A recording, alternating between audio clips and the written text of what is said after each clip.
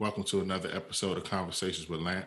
I'm your host, James Lampkin, and my guest today is a law enforcement officer, Mr. Damon Griffin. Thank you for joining me.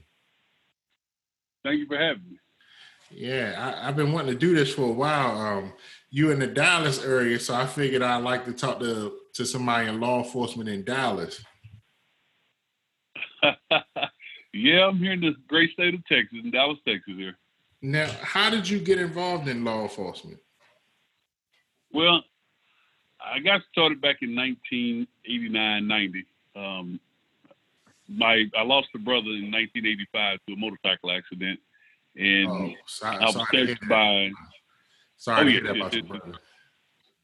Well, thank you. And I was very intrigued by the way that the law enforcement handled the situation, and it just piqued my interest in wanting to be able to give back to my community. So I, at a very young age, made the decision that law enforcement was the way I wanted to go.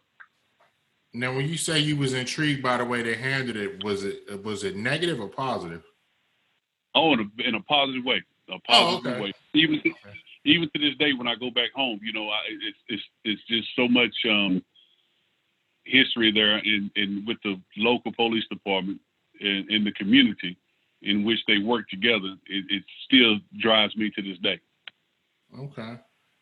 How I know how most people would describe the relationship between police and citizens, but how would you describe the relationship between police and citizens? Well, I'm gonna be honest with you, Jamie. Over the years, it has changed drastically. It really has, and it's to the point now to where today, and this is just honestly me speaking. Today, I can't honestly say that I would try and lead someone into this profession because of the change. And it's sad to say, but it seemed like we have taken like 30 years backwards into society as far as the way that law enforcement is viewed. When I got into it, it wasn't so much as black on, or I'm just going to say it. It wasn't so much as cop killing going on, as far as white cops killing black men. That wasn't the case. And I look at it from this standpoint now, after being in it almost 30 years, and I look at the trend that's going on now. You don't see it today where there's black officers killing black men. Yeah. So you don't see that. And my biggest thing with my people in my community is to educate themselves. I always try to tell you, you can't beat an educated individual. So if someone comes up to you and tell you to do something or does something to you and you know it's wrong, well, right, wrong, and difference at that time, do what they ask you to do and then handle it on their level. So things have changed throughout the years of law enforcement, and it's sad to say that it's going down the route that it's gone now. It really is. So let's say a young man or young woman decided that they wanted to join the force. Are you saying you would be kind of discouraged? Is that what you're saying? Well, in a sense, yes, I am. And I say that because of the way society is now. I mean, when I say we done took steps back 30 years ago, 30, 40 years ago, is you look at the 60s, 50s, and 60s in law enforcement, it was predominantly a Caucasian-based force. You didn't see black men on the police force. Now we're going back to that, and what I mean by that is you taking the suburban kid that say lives upstate New York in the suburban, and he moves down south and become a police officer where he has no understanding of the culture down south. So he gets down south and they put him in a predominantly black neighborhood to police, and he doesn't know how to relate with the people in the community. And that's what I try and tell the chiefs and the powers that be down here. I'm like, you can't take him out of the suburban city and put him down here in the black community and expect for him to be effective, because he's not going to be. Basically, you set him up to fail, and then that's when you get a lot of the white cops shooting the black males, because he doesn't understand the community and the culture within the community. Now, are there actually? Do you think there's enough black cops that actually police the areas, like the predominantly black areas? Are there enough cops that actually police those areas where it wouldn't cause like a imbalance or anything? Well, it's a two-part yes and no. Yes, there's enough black officers to do that, and no, there's not enough training that's there for that black officer to train that officer from the suburban. And what I mean by that is, when that white officer comes here and goes through the academy, you have the same white male teaching him. The same white male that's teaching him still does not understand the culture in that black community. So it's imperative to us as black men and black police officers, we have to up our game and become some of those instructors in the academy to get the people prepared for what they're going to be facing when they go into the community, to understand the culture before they go in there with an iron fist and try and rule. Everything and everyone doesn't need to go to jail. Sometimes just educating and talking to people and getting people to understand the laws go a whole lot further than just putting handcuffs on them and putting them in jail. Because if you just put handcuffs on them and put them in jail, you still haven't taught them anything. Yeah, that's true. That's true. So you do feel that there could be like some improvement in the training aspect of the department? Oh, no doubt. It can be, across the board, no doubt. It can be the training all in and of itself can be done. I'm going to be honest with you, Jay, probably 10 times better than what is being done now. Nobody wants to face the elephant in the room. And the elephant in the room is as I stated before, you gotta, if you're going to bring him from the suburban and bring him down here to be a police officer, then you have to train him. You don't train him just enough to pass the state exam and give him a license and then give him a gun and a badge and set him out there in the street. You can't do that. You have to start at the grassroots and let him understand that, hey, yes, you're coming from upstate and they handle things differently upstate than the way we handle things here in Texas. It's been a running joke for years, as long as I can remember. And it's you come to Texas on vacation, you leave on probation. That's the way that they look at it here in the state of Texas. Damn. Yeah, it's a different breed. Damn. Now, a police, being a police is such a stressful job. Like, what are some of the things that you do to protect your mental health? Now, James, that's a very good question.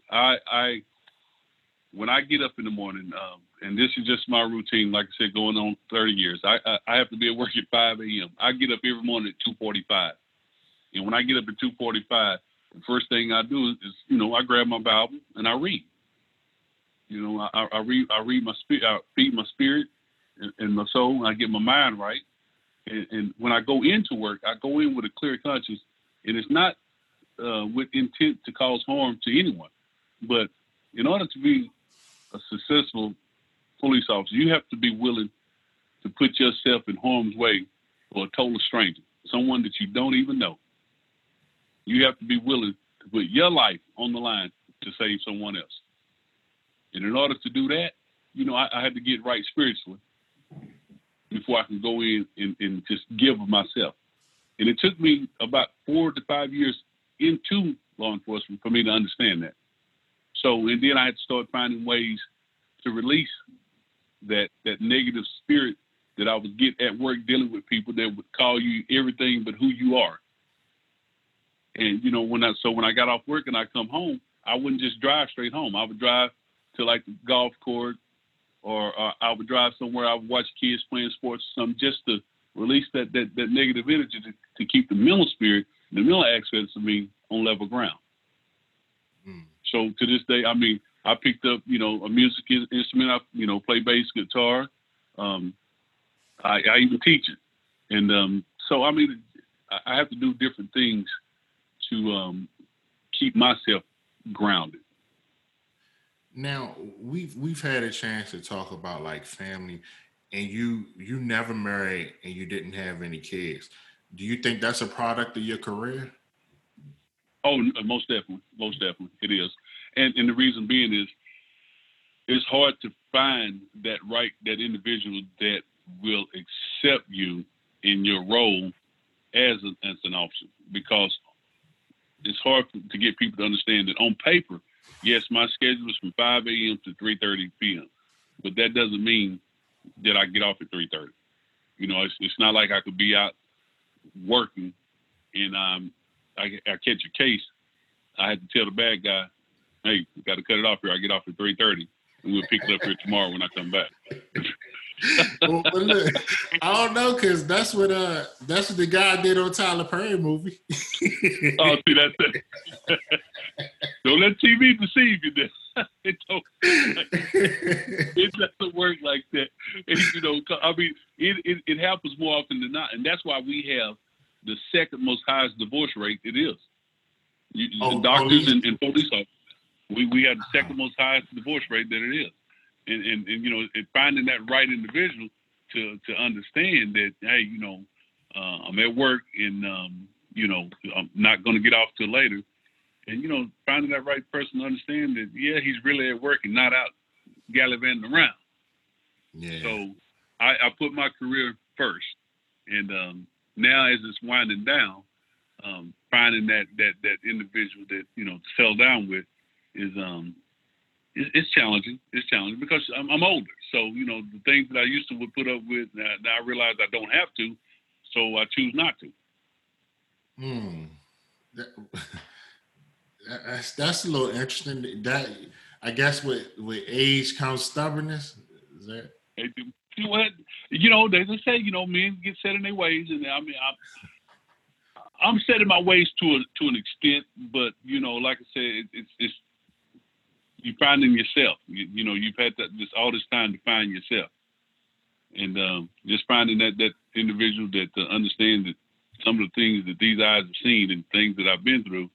I'm not one to talk about, you know, what went on the job that day when I come home, because the last thing I want to do is bring work home. I don't want to do that. And you know, I've been in some relationships where women don't understand that. They're like, you don't ever talk about your job. You know, I'm like, well, that's at work. I'm at home now. Yeah. Now we touched on, you know, we touched on, I'm not gonna say negative, but we touched on the realities of being a police. But I wanted you to ask you, like, what do you enjoy the most about the job? The most is when I go and have interaction with the public. If I can touch one individual and change their mindset and let them understand that I'm not here to harm you, but I'm here to help you, here to lift you up and help you understand that had I not gotten the call that there was a problem here, then I wouldn't be here. So I enjoy going out and make people understand. And when I say make them understand, show them from our standpoint why I'm here. And see if we can come to a peaceful resolution. Because like I said, it's sad to say we got more penitentiaries than we got schools. And if you look at the population in the penitentiary, it's us as black men. Yeah. Man, that's a so, whole you know, nother I mean, yeah, it is, and it goes hand in hand. You know, and I get frowned upon when I talk about it and things like that, but it's the truth. And, you know, I put a lot of burden back on us as black men. You know, those that are in the successful positions that can make a difference, they forget about, you know, hey, let's reach back and help another brother. Let's reach back. Even if you reach back and you help one and you get burnt, that shouldn't stop you from reaching back and helping others. Now let me ask you, since you touched on it, you know, as a black man, you mentioned the penitentiary, you mentioned the population. Do you ever feel like conflicted, like when you have to lock another black man up? Does that like cause conflict in your spirit or anything? It It did at first, but I learned a coping mechanism, and the coping mechanism was I didn't put this person in this position. Okay. You know, I explained to him, this is why this is happening. And you know, you treat people with common courtesy and respect, and you'll receive that. You know, I tell them, you know, you have some business that you didn't take care of. That's why you're, you know, going where you're going. Take care of your business. Definitely. I don't degrade anyone or look down on anyone when I do have to take them to jail. Even so much as writing them a citation. I don't degrade them. I don't look down on them. You know, I tell them this is part of my job. This is just part of my job. Yeah, I understand. That makes sense. That makes sense. Now you mentioned you mentioned you've been in it for a long time, and the retirement is basically right around the corner. So, what will you miss the most? I'm gonna have to say my squad that I work with, because you know I ride a motorcycle every day at work, and I've been doing that here now for the last 24 years now, and I'm gonna miss the guys, the camaraderie with my squad. That's gonna be the main thing, because we still, right to this day, James, 24 years into it, we get together one weekend out of the month, and you know, all the families and everything, we just have a big cookout or whatever. We just hang out as a squad. It's 35 of us, and I mean, we all just get together and hang out. You know, we go to sporting events together. We watch their kids grow up. You know, everybody kids grow up, and it's just like just a big family aspect of it. And I'm going to miss that, because, like you said, retirement is staring me in the face right now. How much longer? Probably about, I think I got 6 months. That's it? Yeah. I hate to talk about it like that, because it's like you putting a time frame on your life. and I hate to look at it like that. So when people ask me, I'm like, okay, I got about 8 months left, and who's to say I'm going to be here in 8 months? So I hate to look at it like that, but yeah, I got 6 months left. I mean, are you nervous about it? Are you fearful about retiring? Oh no, not at all, Because I mean, it's by God's grace and mercy that I've survived the game this long. Okay. And so I'm gonna embrace it, and it's just another chapter of my life. This one is coming to an end, and I'm be honest with you, I'm excited to see what God's got for me after this. Okay. Now, before I let you go, we both. I'm from the DC area, but we both Cowboys fans. Yes, sir. I know that. What you think about playoff? What you think about the hire? Man, I'm excited. I am excited. I'm just waiting to see what this season's gonna bring us. I'm interested. My thing is, my wife threw cold water all on me when it first happened, because I was excited, and then my wife was like, "Well, how do you know what he's like without Aaron Rodgers?" And I was like, "Damn, that's a good point." but here's the thing, though. Everyone is talking about, Dak is not the quality of quarterback of Aaron Rodgers. Well, think about it, though. When Aaron Rodgers came into the league, Aaron Rodgers had a good example in front of him for a while to show him. Dak didn't have that. Dak still doesn't have the people around him to bring him through right now. You got what? Kellen Moore is the quarterback, is the offensive coordinator, and I mean, who's bringing Dak along as he should? Well, nobody. Well, I'll say this. So Brett Favre. Well, okay. So Aaron Rodgers did have Brett Favre, right? He had Brett Favre, but Aaron Rodgers was a first-round talent when he came in the league. And I don't know if you remember this, because I'm a fanatic, so I remember everything. You remember when they played Dallas? It was a Thursday night, and Favre was hurt, and Rodgers played against Favre. Man, Rodgers was lighting it up, and I was like, Yes. Dallas won the game, but Rodgers, man, whew. Yeah. Well, I mean, also keep in mind this right here now. I mean, I'm a fanatic when it comes to the Cowboys, but I want you to keep in mind when we talk about McCarthy coming to Dallas. Remember the last Super Bowl that McCarthy won in Green Bay? Yeah. 8 of his starters, 8 of his skilled position starters were out, and they still won the Super Bowl. Yeah, I'm not saying I'm not gonna say he can't coach. I'm just saying he did have Aaron Rodgers, and you can't do it like that. Man. I mean, look, leave it to my wife, the Redskins fans, to just douse the cold water on me. But man, she was right. I was like, damn, man, that's a good point. I mean, but I don't know. I don't know. I think McCarthy is going to bring out the best in Dak, and he understands because when he came down to interview for the job, he came with plays already in his head and how he was going to play into Dak's strengths, and he understands that Dak's strength is really not throwing the ball; it's the run game. And once you get the run game going, then you set up the passing game.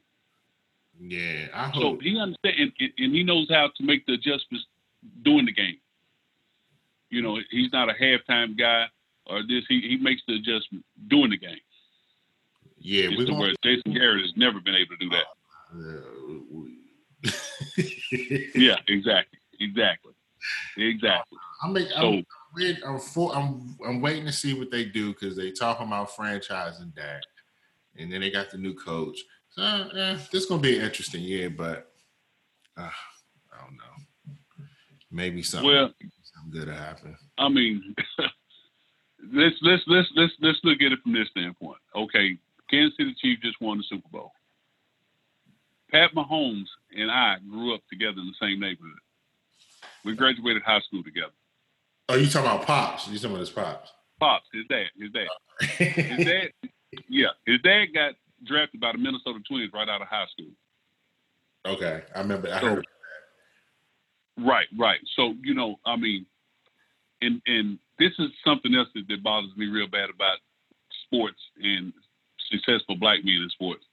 All I've been seeing on the internet is, you know, him being the third black quarterback to win the Super Bowl. And I posed one question, and the question was, at what point in time are we going to stop using race as a crutch and not just giving kudos on the talent and being successful as an athlete? Yeah, that's a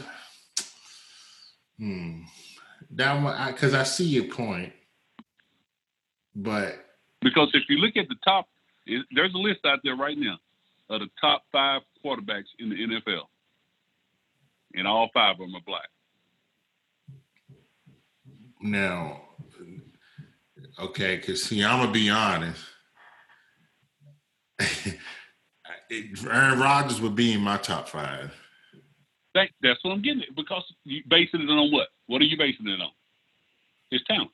Oh, ability, yeah. I'm not. I haven't seen the list, but I'm pretty sure it's Mahomes, Watson, Russ. Who's the other? Lamar Jackson. And who else? It's Mahomes, Lamar Jackson, Watson, Wilson, and Lord have mercy, the fifth one. I'm trying to think of the fifth one. They had Bridgewater on there. Bridgewater? Yeah. You don't even start. And hey, he was on there. Wait a minute. What was this list? Top 5 quarterbacks? Yeah, the top 5 quarterbacks in the NFL. Oh yeah, I'm that one throwing me for a loop. I'm gonna need to see that one. Exactly. That's what I'm saying. You sure they ain't say top 5 black quarterbacks? No, because the list went all the way down. In which, of course, you know, you got Drew Brees and all of them down toward the bottom on there. No, it's top 5 quarterback. I mean, look, I'm gonna be honest. I think Lamar Jackson had a hell of a year, but he not better than Aaron Rodgers. Let's not be carried away. See, that's what I'm talking about. You're a true sports fan, and you understand it, and that's what I'm getting at. I'm like, don't say it because of the color of the skin. You know, just be honest with you. I mean, Drew Brees he's no slouch either. Nah. You know. Only reason I wouldn't put Brees on there because Brees is like 40. And though I don't want to discriminate, but I'm not going. He definitely not better than Mahomes. I don't think he's better than Wilson. Watson, we could. I'm okay either way on that one, but I don't want to hear about. I don't want to hear about. See, Breeze is different because Breeze. You could kind of see Breeze declining right now. Yeah, just Tom Brady. I mean, look, Tom Brady the same thing. You see him declining. Look, Eli Manning, he declined. I mean, they up in age. So yeah, I think but you also have to look at the coaches are playing to their strength, the style of offense that they're running. So the coaches is playing to their strengths. Yeah. Yeah, we're gonna have to finish this on another podcast. We'll be going for 5 hours. But I wanted to thank you, man. Thank you for taking the time to do this. We've talked online a lot, and I've always admired and respected you for what you do. Thank you for protecting and serving the community. I mean, it's not here, but anybody that puts that uniform on and go out and protect and serve definitely reserves respect. So much respect to you. Well, James, thanks a lot, bro. That means a lot coming from another brother. It really does. And to me, when I put the badge down, when I lay it down, that doesn't mean I gotta shut it down. That don't mean I gotta be quiet. I still plan on being an advocate for the community, because I'm gonna share this with you, and then I know we have to cut it short. But when I got into law enforcement in my hometown, I was the first and only black to ever work there. I was the first black police officer to work in my hometown. And what town is this? It's called Lindale, Texas. It's 15 miles north of Tyler, Texas, and it's about 100 miles east of Dallas, Texas. Okay. I was the first and only black to ever work there. Wow. I got suspended one time for 90 days for doing the same thing that my coworkers done, and they never received punishment for it. But that was okay. I took that for my community, and I stood on it. Mm. So after I served my suspension, my 90-day suspension, I came back to work for about 2 weeks. And I left there, and I went to another small town called Canton, Texas, that I was the first and only black to work there. Damn. But I thank God for it, because he saw that I was strong enough to handle it. So he chose me to be that, to break that barrier. So I went to work there, and I was called everything but the child of God by some of the officers that worked there. Mm. But that was okay, because at the end of the day, before I left there and came up to Dallas, they were eating out of my hand. I mean, the community to which I worked in, I mean, they would come to the police department, and they would have problems with their kids, or they would have problems with their neighbors or something, and they would come up to the police department asking specifically for me. Dang. Right. But yet they told me that I wouldn't make it there. Number one, because I'm black. Number two, because I'm big, and they're not used to seeing a big black man working here in the city. So you won't last. I lasted there a little over 2 years and never had a problem with one. Wow. Man. I went to SWAT school. I went to K-9 school. I went to bomb school. I've done everything while I was there. Wow. We're going to have to go back. We're going to have to do this conversation again. Exactly. And that's why I say I love sharing my story, because I let people know, just don't limit yourself because someone else wants to limit you. Prove them wrong. Definitely. Well, again, thank you, brother, for everything you do, and thank you for taking the time to do this. And I want to thank everyone for taking the time to listen to the podcast. And a special thank you to my sponsors, First Gen Fly and Chain Inc. Entertainment. You all have a great day.